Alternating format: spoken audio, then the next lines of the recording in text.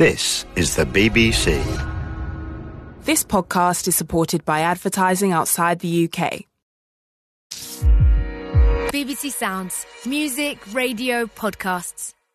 This is In Our Time from BBC Radio 4, and this is one of more than 1,000 episodes you can find on BBC Sounds and on our website. If you scroll down the page for this edition, you find a reading list to go with it.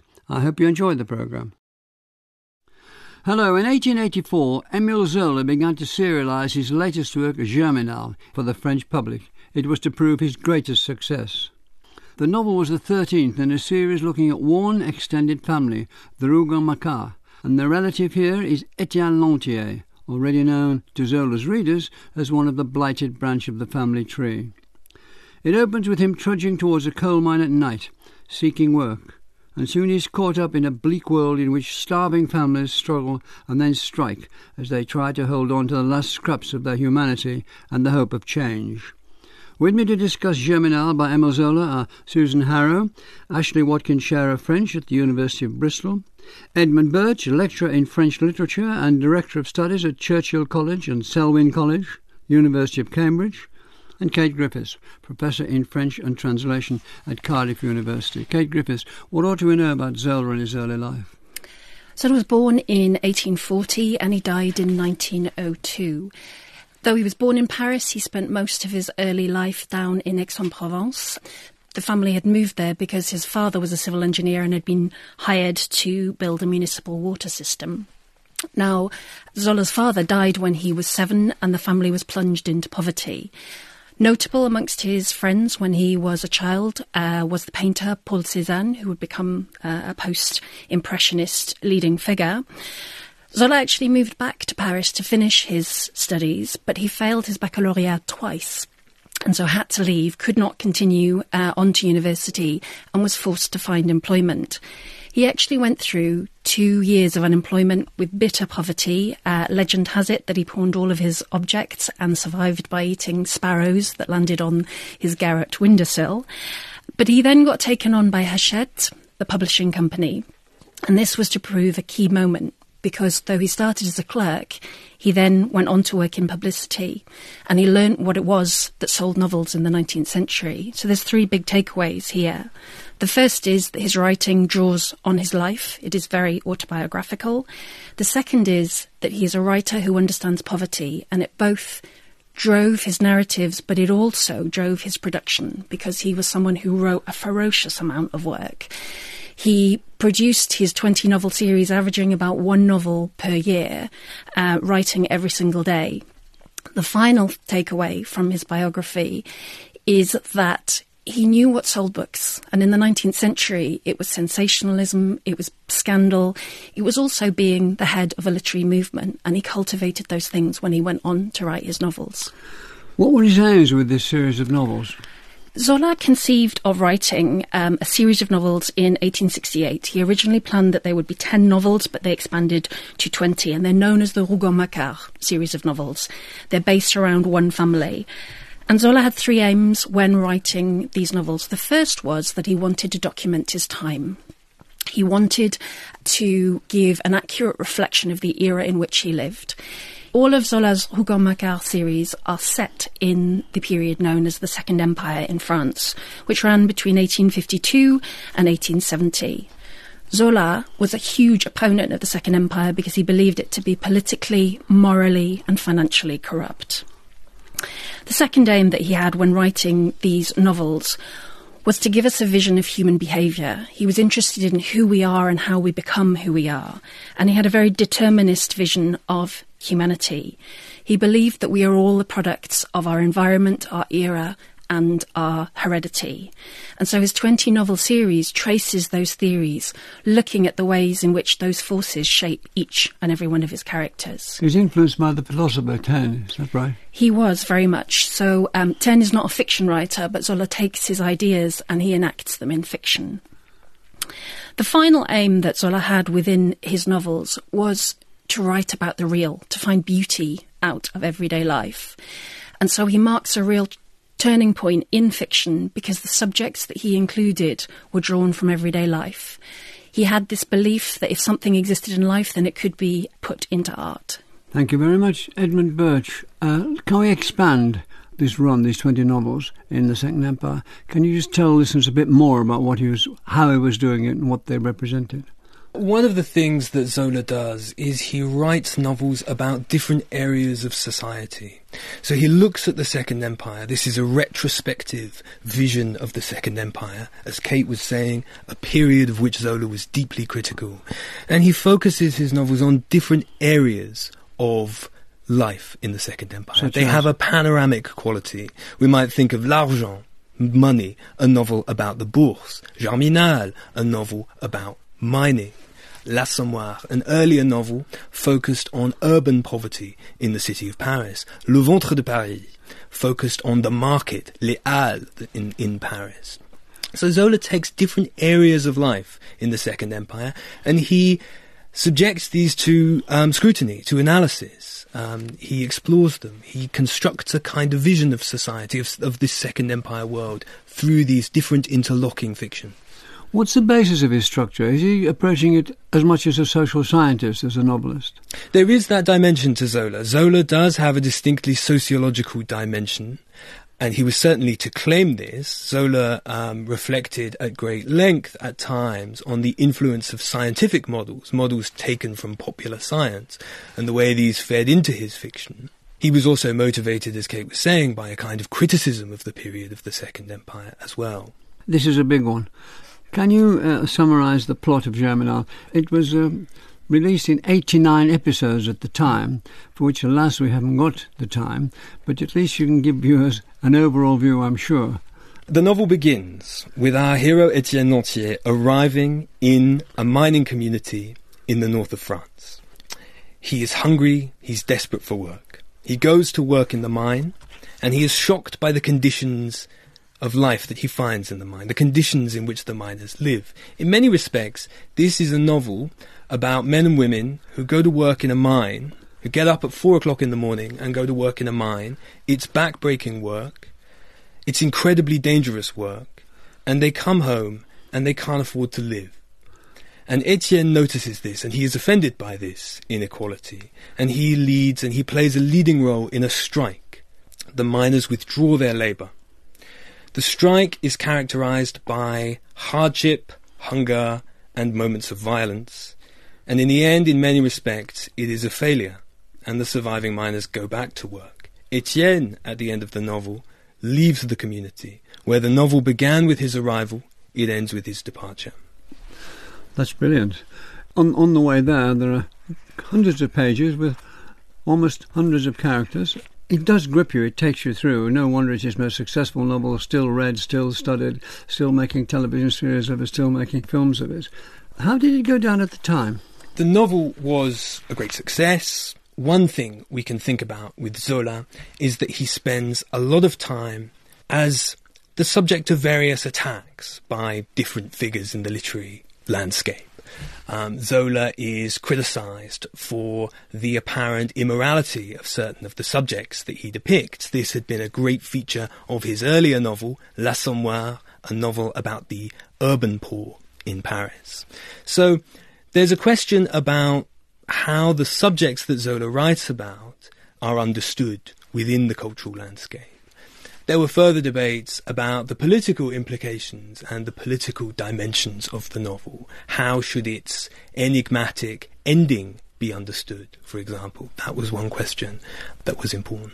Thank you very much. Susan Harrow, how did he prepare for writing this novel? He prepared himself in his traditional way, which was to be very meticulous, very comprehensive about the research he undertook. So that meant library research, going along to the National Library of Paris and reading treatises on the medical conditions of miners, on pathologies, the physiology of the miners, the whole spectrum of diseases from pneumonia to scrofula to cholera epidemics. He studied geology, topography, the engineering side of mining. He learned a lot about the lexicon, the vocabulary of the mines, which he was then going to transplant into the narrative.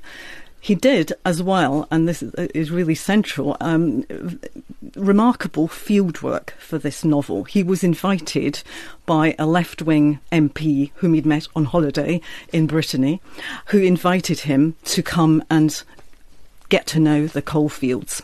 This man was called Alfred Giard. So in February 1884, it's very fortuitous. It's at the moment of a huge strike where 12,000 miners are out on strike. Zola zooms up to the borderland with between France and Belgium, near Valenciennes, to the place called Anzin, and he spends a full week interviewing miners, interviewing colliery managers, and learning about the whole spectrum of mining activity and the community cultures around mining. At the centre of this was a wonderful opportunity for him to actually go down into a mine. So he gets into the cage and he experiences that terrifying drop that Etienne does as well at the beginning of the novel. Etienne being the hero, as it will, of the our novel, protagonist in the fiction, drops to the bottom, and he's able to experience Zola crawling on all fours down a very tight tunnel to get a really literally close-up experience of the miner's work. And this was no small feat for Zola. At this point, he's in his mid-40s, he's corpulent, and he is a lifelong claustrophobe. So that was a really challenging moment, but he grasped it with both hands.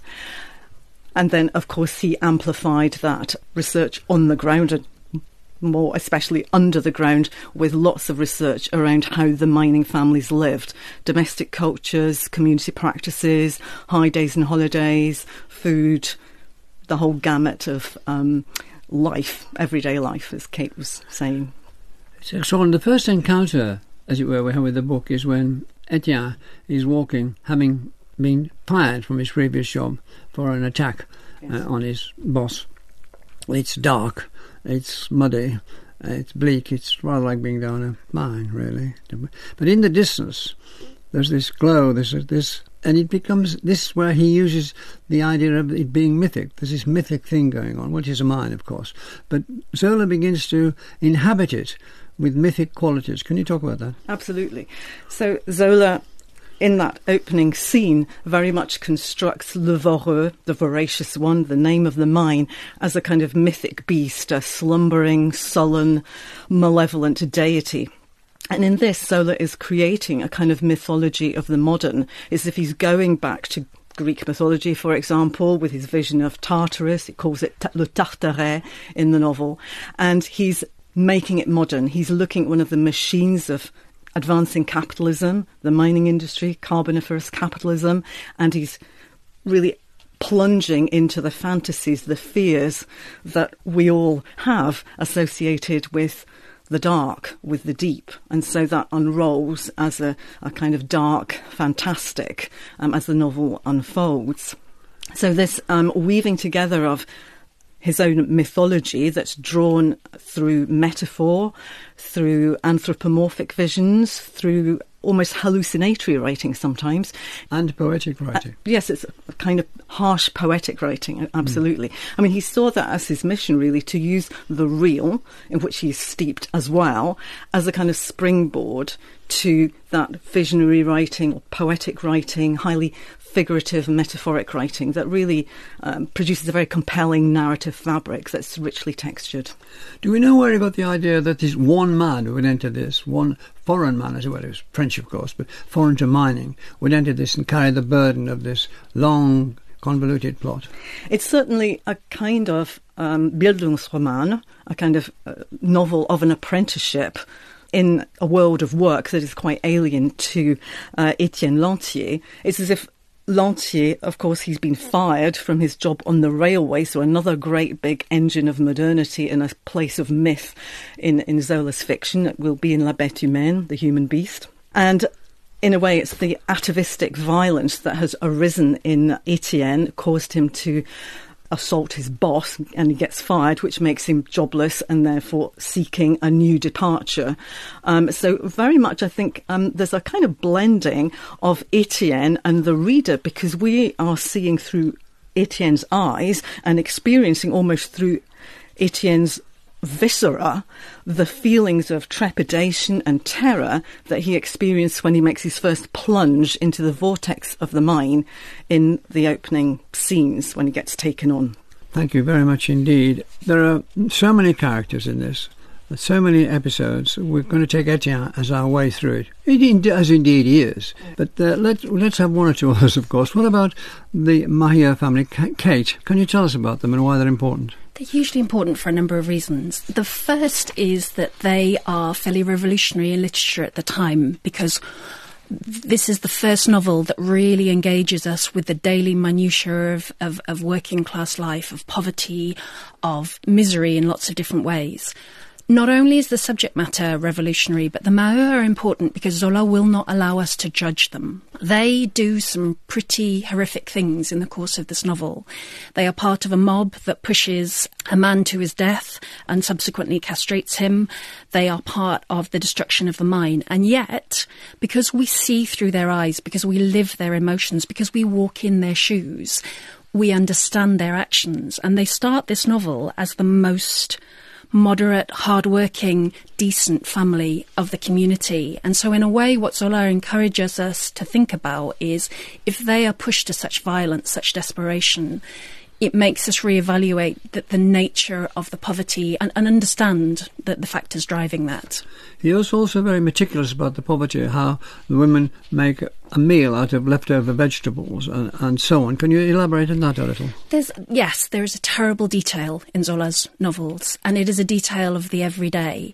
What he does is he will take us through the daily life of these individuals, and we watch them scrabble for food. We watch them not able to feed their children. And I always find that reading a Zola novel is a little bit like being wrung out like a towel, because by the end of it, you have so engaged with these characters. It's a very powerful thing, though, because he's asking us to understand this poverty. He's asking us to empathise with a mob, who strike, who break things, who kill people. But he's asking us to think about the reasons behind their actions. And it's also a time when women are going down the mines and children are going down the mines. And it's important for this next point for Zola, and horses are going down the mines. Yeah. There's one pic where a horse goes down and he says that horse will never see the light of day again. Absolutely. And the scenes in which that takes place are amongst the most harrowing. It's almost like he mechanises the humans. He makes them machines. They are producing coal, they're producing money, and they lose some of their humanity. And yet the machines take on a life force. And we almost feel a larger amount of emotion for this poor horse than we do for the characters. Because the Maheu family that you asked about they're not only do we engage with them, but they represent a huge mass of people beyond them. And so he's using them as symbols. These are very specific miners in a very specific mine, and yet we can extrapolate from them to workers around France and elsewhere. Thank you very much, Edmund Birch. Let's go back to Etienne Lantier. What does he bring to the village, and how does he cope with what he gets? So in many ways, as Susan was saying, the novel resembles a Bildungsroman, a novel of apprenticeship, a novel of education. And we follow Etienne as he grows, as he learns about the world. What does he learn? In particular, he learns about socialism, about political action and political engagement. Etienne embarks on a program of reading. He reads a wide range of books. He subscribes to different periodicals. So he thinks... He becomes very skillful at his job and well thought of and very able, and therefore, although the money isn't good, he's at the top of the tree for earning the money that you do earn as a miner at that time. He also becomes a highly respected worker, precisely. Yes. One of the features of the novel is that it documents and thinks about the learning that Etienne does on political questions. But it insists repeatedly, the narrative, that Etienne doesn't quite understand the reading that he is embarking upon. There's something, he's confused about it. He's confused by these different socialist writers that he reads. About anarchism and Marxism and socialism and so on. He gets it all a little bit mixed up. His reading is ill-digested, in the words of the novel. He hasn't quite managed to digest it properly. And of course, this is a novel, as we were just hearing, that is fascinated by eating, that is about digestion. It's an activity in the novel. It's a metaphor. The mine is voracious. The mine wants to devour the miners. So Etienne's reading is ill-digested. He hasn't grasped the political stakes of the material with which he's working. And the material which is working is that people are making a great deal of money out of keeping the mines going, and part of their purpose is to keep the miners working for next to nothing. Yes, and the depiction of poverty in this sense is unflinching, as we were hearing. There are numerous moments that are difficult to read in this regard. Susan, it's been mentioned that Zola makes inanimate objects come alive. Living human body often becomes inanimate now.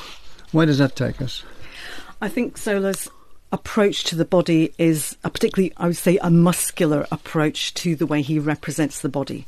So we get a very vivid, very raw sense of quite often the frictions between bodies. One great example of that, I think, is quite early in the novel we learn that Alzire, who is one of the young daughters of the Maheu household, has a deformity. She has humpback. And we learn that this hump sticks into her older sister Catherine's ribs while the two girls sleep in bed. So we get a strong sense almost of a kind of bodies coming together, colliding, overlapping. It's a very felt sort of novel. We talk about Zola as a visual writer, which he is, but he's also very alert to the full range of connected senses, if you like. And he talks very vividly of the way that they are clustered together down the mine, and women too going into places that men can't go into, sometimes stripping off to go there. Yeah, men and women, young people and old people, so it's a very, very mixed demography.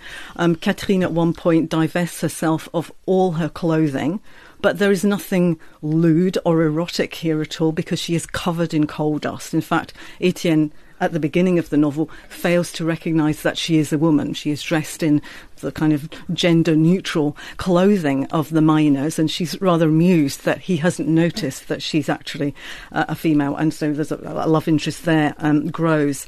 I mean, one of the absolutely amazing instances where Zola gives us a sort of microscopic study of the body is when the narrator takes us into the body's cavity, into the mouth of the old miner Mouk, and his mouth is blackened, it's bleeding, and we travel as readers along the gum line, the very gum line of the character. So it's as if we are inside their bodies, we know the surface of their bodies, the interior of their bodies, and there is this very strong sense of they work in the mine, they're almost living in the mine, but the mine is also living in them, and it's there in the black sludge that the miners expectorate. That's right. And which is projected on the ground and creates dark patches. One of the very first observations that Etienne makes when he arrives and when he's trying to take in all these features. So very muscular kind of writing of the body. And of course, the body is at the centre of the conflicted relationship between labour and capital, and also at the centre, the core, the pulsating core of relationships between the miners and their families, because they're not a homogeneous body of people. There are rivalries, conflicts, adulteries, transgressions, solidarities. Thank you. Kate Griffiths. Some of the first reactions to Germinal were rather like some of the first reactions to Zola's work when he started writing, that they were trashy, that they were, I suppose we would say, touching on pornography, that they were too scandalous, they were second-rate altogether. That has changed with Germinal. Can you develop that? Absolutely. I mean, sensationalism in Zola's novels is really important. He's doing it on purpose. He's doing it to sell books. He wants to be polemical. He wants the backlash. And he did get the backlash, because there was a very famous critic called Ferragus who termed Zola's novels une flaque de boue, a puddle of mud. And Zola's response was perfect, because he turned around and he said that truth, like fire, purifies everything. So the sensationalism was there. The other really interesting side of the sensationalism was that it travelled with Zola as he moved to different countries. When his novels were translated into English, there was actually a parliamentary debate in 1888, and a British MP called Samuel Smith, their debate was on problematic literature, named Zola as inartistic trash. And his English translators, the Visitellis, amongst others, the father was prosecuted for obscene libel for publishing Zola, even in heavily edited form. But you're right to focus on women in Zola, because they are hugely important. Yes, there is the sexual element that you underlined, but actually there is also, I would argue, a feminist side to Zola, because if you look at the heroine, La Maheude, In the 19th century, there was a huge debate about the place of women in society. They were supposed to be, looked after by their husbands and their fathers. They were thought to be naturally weaker mentally and physically. And yet La Maheude blows all of those arguments out of the water. She's the one who looks after and cares for and provides for the men in her family. She's also the one who is able to interrogate Etienne and actually engage with his philosophies. So on the one hand, women in Zola are very, very sexualized. On the other hand, you have some very strong figures who offer us a very different vision of gender in the 19th century. This is before the strike, but just before the strike, is there a sense of ferment? Is there a sense of the thing brewing? Edmund, can you take that up? It's worth considering in this respect why the novel is called Germinal. And the novel is entitled this. It's a reference to the period of the French Revolution, nearly 100 years before Zola published this novel, because Germinal was a month in the revolutionary calendar. One of the things the revolutionaries did is they transformed the calendar, the ordering, the organisation of time. And Germinal was a month between March and April in the revolutionary calendar. So Zola is referencing specifically the legacy of the French Revolution. And there's many moments in the strike where we find elements of that revolutionary iconography being noted, being explored. Can you briefly tell us how did it start?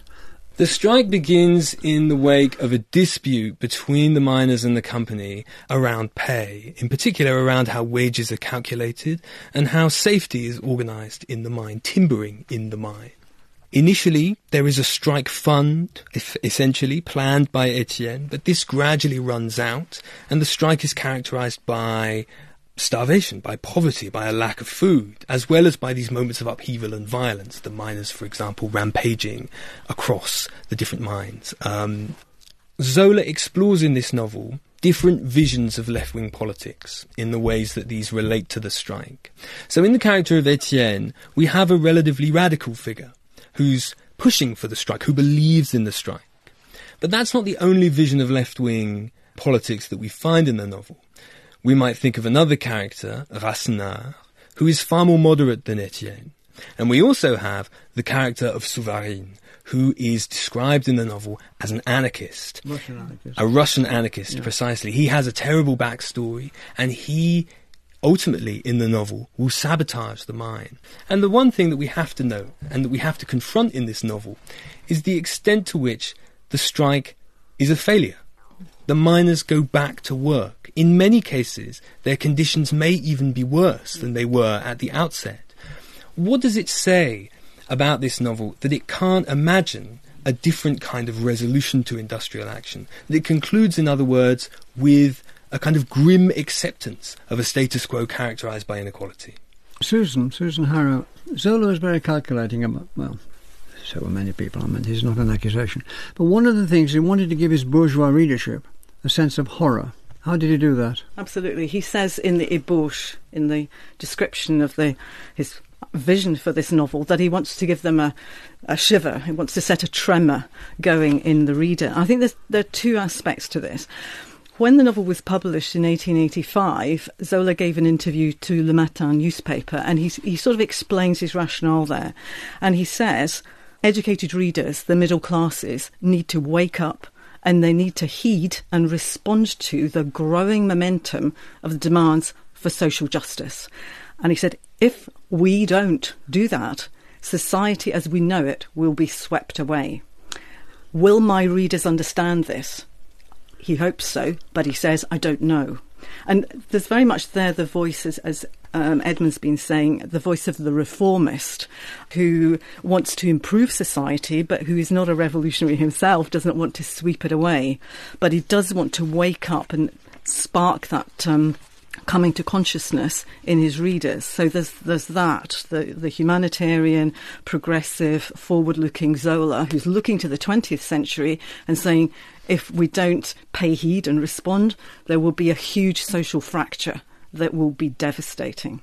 And there's also, maybe in a slightly lighter vein, the desire to give a thrill to the reader, in that this is a long novel, 600 pages, 7 parts. And as we were saying earlier, how does Zola sustain that lengthy narrative, which is quite technical in ways, with the mining vocabulary, the processes, etc. And of course, some of the scenes of unspeakable violence and violation are ways in which in perverse ways, we find readerly pleasure, just like we love detective novels and murder mysteries.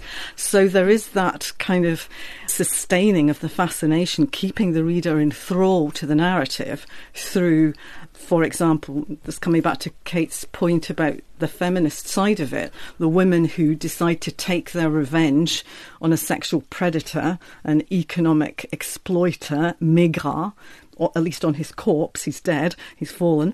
They emasculate him and they brandish his testicles at the end of a stick and carry that stick throughout the village because he has abused them, forced them to pay huge amounts of credit, sexually abused them, and sometimes their daughters too. So it's a moment of feminist or feminine revenge. It's almost unreadable as an episode. Yeah. I think it's the same in the film of Claude Berry. It's a powerful moment. Sorry, please come in. Just that question that you asked about class is really, really intriguing because, as I mentioned earlier, Zola takes us into the heads of the miners, the working class, so that we appreciate their plight. He also, in moments, takes us into the heads of the bourgeois characters. So we are not allowed fully to side on either side because what he will do is he will show us the bourgeois struggles. He will show us the Monsieur Hennebeau, who is desperately in love with his wife who sleeps with everyone but him. And he will dramatise and have us live, the envy that he feels for the miners because although they don't have food, they do have, lovers. The other really interesting thing about class is that when Zola circulated in England, he was heavily censored when he was translated. But if you were educated and rich enough to be able to access the text in French, you could access Zola unexpurgated. So there is a really interesting class dimension about his consumption as well. He's often linked with Let It Go with Impressionism from his early days in the friendships he formed in the south of France, near Aix-en-Provence. Can you develop that? Very much so, because part of his relationship with key painters was autobiographical and he wrote it into his fiction. So Cézanne was a childhood friend, and although Zola didn't actually rate his painting that much, he did use the contacts and the environment that Cézanne provided as a background for some of his fiction, most notably a novel, L'Oeuvre, the masterpiece that he wrote on the world of painting in 1885. I think that more important are his relationships with Manet. Now, Manet painted Zola in 1868, and he also painted one of Zola's characters, the character Nana, so there's a very close relationship there. What I want to underline are the links between the Impressionists and Zola's writing. They were both scandalous for their time. The Impressionists now have become very, very acceptable to us, but at the time, people thought they were unfinished. People thought that they were hasty in their execution. They couldn't understand the strange colours and the kind of unformulated approach to sort of positioning in the pictures.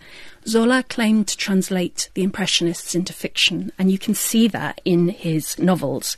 He takes the subject matter of the everyday, just as the Impressionists did, and puts it into art. So we see washing scenes, we see courtesans, we see bars. But it's not just the question of subject matter, it's also the question of style. One thing that sticks in my mind is that Monet did a series of paintings of Rouen Cathedral in different lights, in different seasons. In a funny kind of way, Zola's Germinal anticipates this because he paints in words the mine in different light conditions, in different seasons, and we get almost an impressionist series painting of a mine. The final point that I would make on this is that there are certain stylistic techniques which link the Impressionists and Zola. My favourite Impressionist painting is Manet's Bar au Folies Bergères, Bar at the Folies Bergères, and it crops. There's a beautiful little pair of tiny green shoes in the top corner of the painting, because what Manet wanted to do was show that his picture was a slice of life, that reality exceeded it. And if you look closely at Zola's descriptions of landscape in Germinal, it does the same. It crops things at the edge of his descriptions, showing how far the description can go, the limits of his fiction. Thank you very much, Edmund. Edmund Birch, was he a revolutionary or a reactionary? This is a big question, and it's been long debated, and one thing that's also been debated is whether the novel itself is revolutionary or reactionary. When we think about Zola and his political interventions, the key moment as we assess his career is, of course, his defence of Alfred Dreyfus, the Jewish army officer wrongly accused of betraying military secrets to the Germans.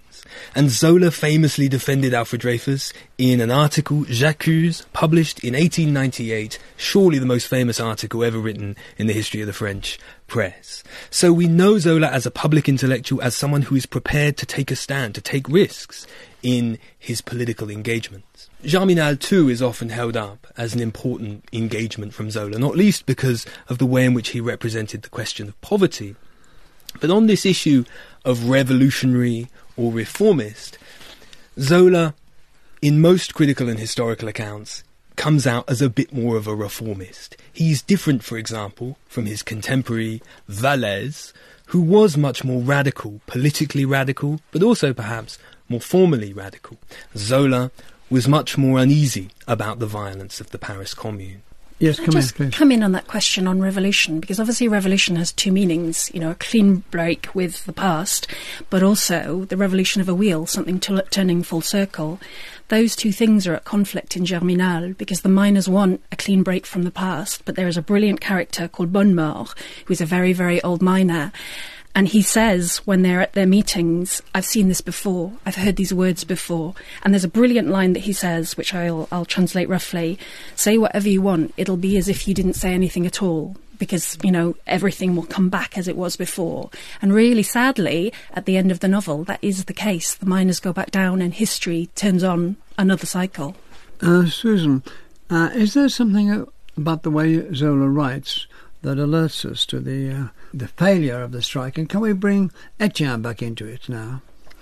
Yes, I think Etienne's departure, he has been the leader. He's been a kind of charismatic leader. He's been enjoying something of the cult of personality too, in his nice boots and his nice jacket, addressing the crowd of striking miners in the forests of Vendôme by the moonlight. It's a wonderful chiaroscuro moment in Zola's writings, wonderful colourist Zola. At the end of the novel, we see the miners returning, as we've heard, but Etienne is going off to Paris. He's got a date with Pluchart, who is his kind of socialist, inspiring agent, and we get the perspective of Etienne, who believes that as the spring is now springing, and there's lots of sort of references to germination, green shoots pushing through the earth, he feels hope that Paris and a new departure, and the narrative actually says he's going to follow Pluchart in Paris. He's going to become Pluchart. So he sees himself as having this political career. But, as Kate was saying, we can't help thinking it's the return of the self-same, the revolution that carries on circling round and round. So Zola leaves it open. Kate, maybe all of you can join in. How did it move from being considered to be a trashy writer to being a classic? It was a very slow move. I think it's really worth underlining that Zola was not canonical in his lifetime. He was nominated, for example, for the Académie Française, the French Academy, 19 times and never got elected. 19 times? 19 times. And he set up a literary school, and yet in 1887, 5 of that literary school repudiated him and said, no, actually, this is not what we want to do.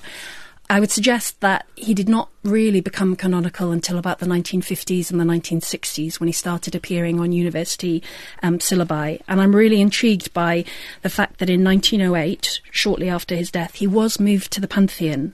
But Anatole France, the man who pronounced his eulogy, said, lauded him as a moment in the human conscience. It was almost as if he was pantheonized for his role in J'accuse that Edmund was talking about, more than for his fiction. His fiction has become canonical now, but it certainly wasn't in his lifetime. Susan Harrow. Van Gogh reads Germinal just weeks after it's published in 1885, and he writes to his brother Theo saying, I have just read Zola's Germinal. It is splendid. It is magnificent. The richness of vision has overwhelmed me, and it has provoked me to go immediately and start to draw a head. And then he draws a series of miners' heads. A little bit later, he comes back to Germinal in a letter and says, the reading that we artists make of Germinal enters us, stays with us, inhabits us. So I think that's really incredibly interesting for the position of Zola, the stature he has among modern artists, and not simply the idea that he is influenced by modern art, which he is, but that the traffic is going to some extent in the opposite direction. He is influencing post-impressionism. And so if we take a painting like The Potato Eaters, with a family huddled in all their distorted forms around a very meagre supper table with a very atmospheric yellowish light beaming out, that painting is produced in May, I think, of 1885, so 2 months after Van Gogh has read Germinal. That could be a scene from the Mao family. Edmund, do you want to comment on this? One anecdote that sticks out is the miners following Zola's funeral cortege and chanting the title of this novel, Germinal, as a mark of respect to Zola.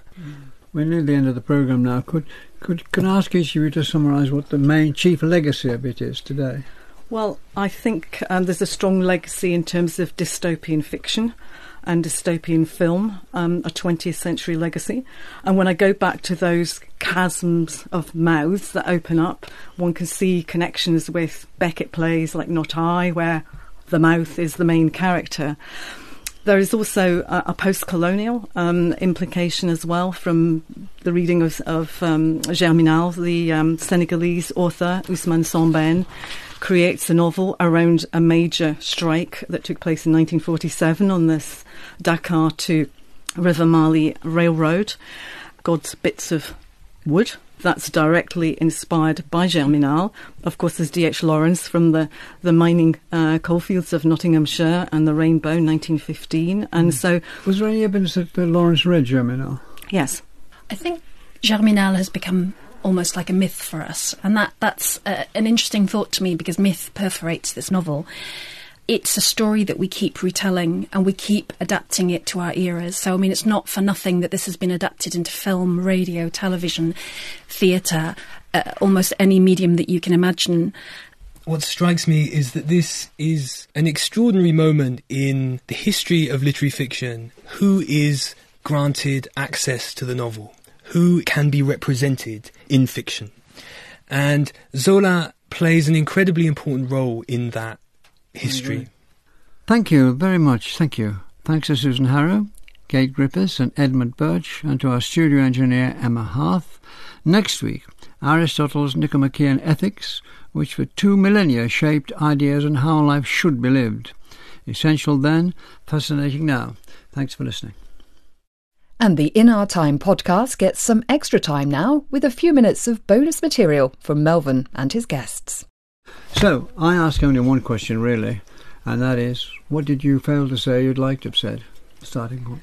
I'd like to talk a little bit about colour in the visual practice of Zola as writer, because he is a very accomplished colourist. The red, the palette that he presents to us, inky blues, blacks, silver, white, and the whole spectrum of reds from orangey reds through to the scarlet of blood, is once more a source of the poetry, if you like, part of the myth-making and part of the harsh beauty that he unfolds as he shows the relationship between human beings and the earth they walk.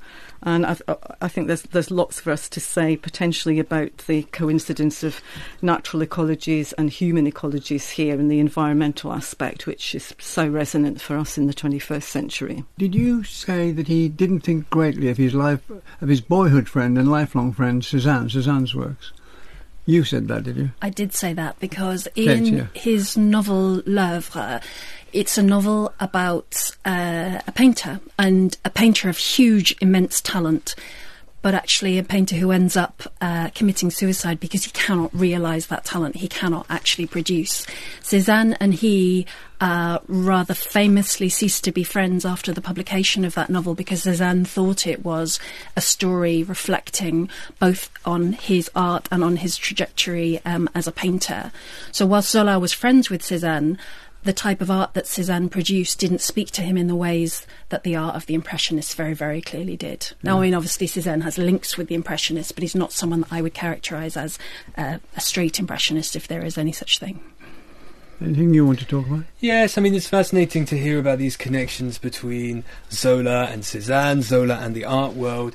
But I wanted to add that we should also, of course, see Zola and his work as being bound up with the history of literary realism in France. So Zola, very interested in Balzac and the legacy of Balzac.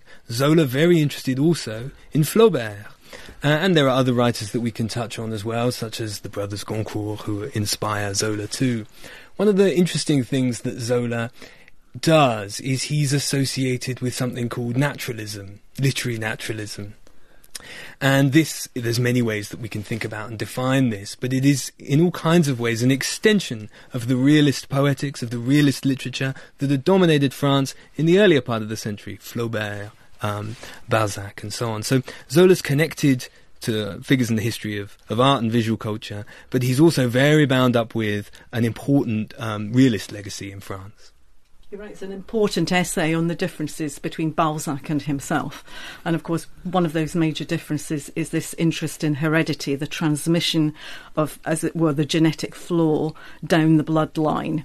And that, of course, is a really fertile source of plot lines, because it's about things breaking down, things going chaotic, what we've called, following David Baguley, the entropic vision that Zola unfolds, so that the speeded up rhythms that, are going along, being very productive, and then there is a tipping point where there's over-acceleration, things fall apart, there's total destruction. So that kind of rise and fall is very much quite often powered by heredity, but also by questions of environment, questions of the moment in history at which the plot is set, create this upward and then steeply downward trajectory, and really sustains the narrative momentum and readers' interest, I think.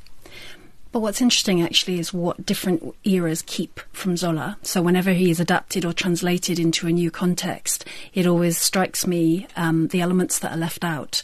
So, we keep the violence, we keep the sensationalism. These days we tend to minimise the political critique, but we also, in relation to Germinal, a lot of the adaptations keep hold of the labour question, because it still speaks to our century. So there's a brilliant 1970s BBC TV adaptation which takes Germinal, puts it into the north of England, into the mines. So the characters all have beautiful northern accents, but they still have French names. So you get a lovely fusion of Zola, but also contemporary 1970s UK. Is this a series? It is a series, yes. It was a multi-part series that aired. It wasn't uncontroversial because it came out at the time where there was the morality campaign by Mary Whitehouse. And she and the producer, the dramatist behind the Germinal, locked horns a little bit because of the content of that BBC adaptation. Do you want to add anything? Yes, I mean, I think Zola famously thought about the novel as being prophetic, and so it seems to me right that we should be thinking about the way in which the novel has continued into the 20th century and beyond, continues to be debating. He saw this struggle between capital and labour. That is at the centre of Germinal. He saw this struggle as being one that the 20th century would have to deal with in some way. And of course, one of the features when you read Germinal is this thought that we're not past this. For all the specificity and the historical precision that Zola brings to the analysis of this world of the miners, we're not actually beyond this fiction. I think there's something very holistic there, in that Zola is writing about the Second Empire from a point in the Third Republic, but he's also writing about his own moment and his perspective in his vision forwards, because at the end of the novel there are references to the coming century. So he's got that vision towards the 20th century. So really it is very holistic in its historical, its recording of history and its thinking through history and its projecting to the history of the future. What stamina to write 20 books? Huge stamina. That family. He used to have a little sign on his desk in Latin that said "No days without lines," and he would sit and he would write "No days without lines," so that he had to write some text every single day. And I think, in a way that takes us full circle back to the poverty that I talked about at the start. For me, that's what distinguishes Zola from Flaubert, from Balzac. And for me, he's one of the first industrial writers, partly because he writes about industry, but partly because he treats his writing as a profession. And if he doesn't write, and at some stages in his career, he just doesn't eat. So there is a rawness, there is a kind of a turn to production, but there's an energy that comes with that too. Mm-hmm. I think it's really amazing that on the back of the profits he made from L'Assommoir in 1877, which is really the novel of Etienne's mother, the laundress, Gervaise Macquart, with the money he derives from that very successful novel, he's able to purchase a house outside of Paris, downstream of the capital at Medan. And he describes in a letter to Flaubert that it's a mere rabbit hutch, it's tiny. With his increasing wealth, he's able to add extensions. And so I think it shows you something of Zola's affection for his work and for his characters.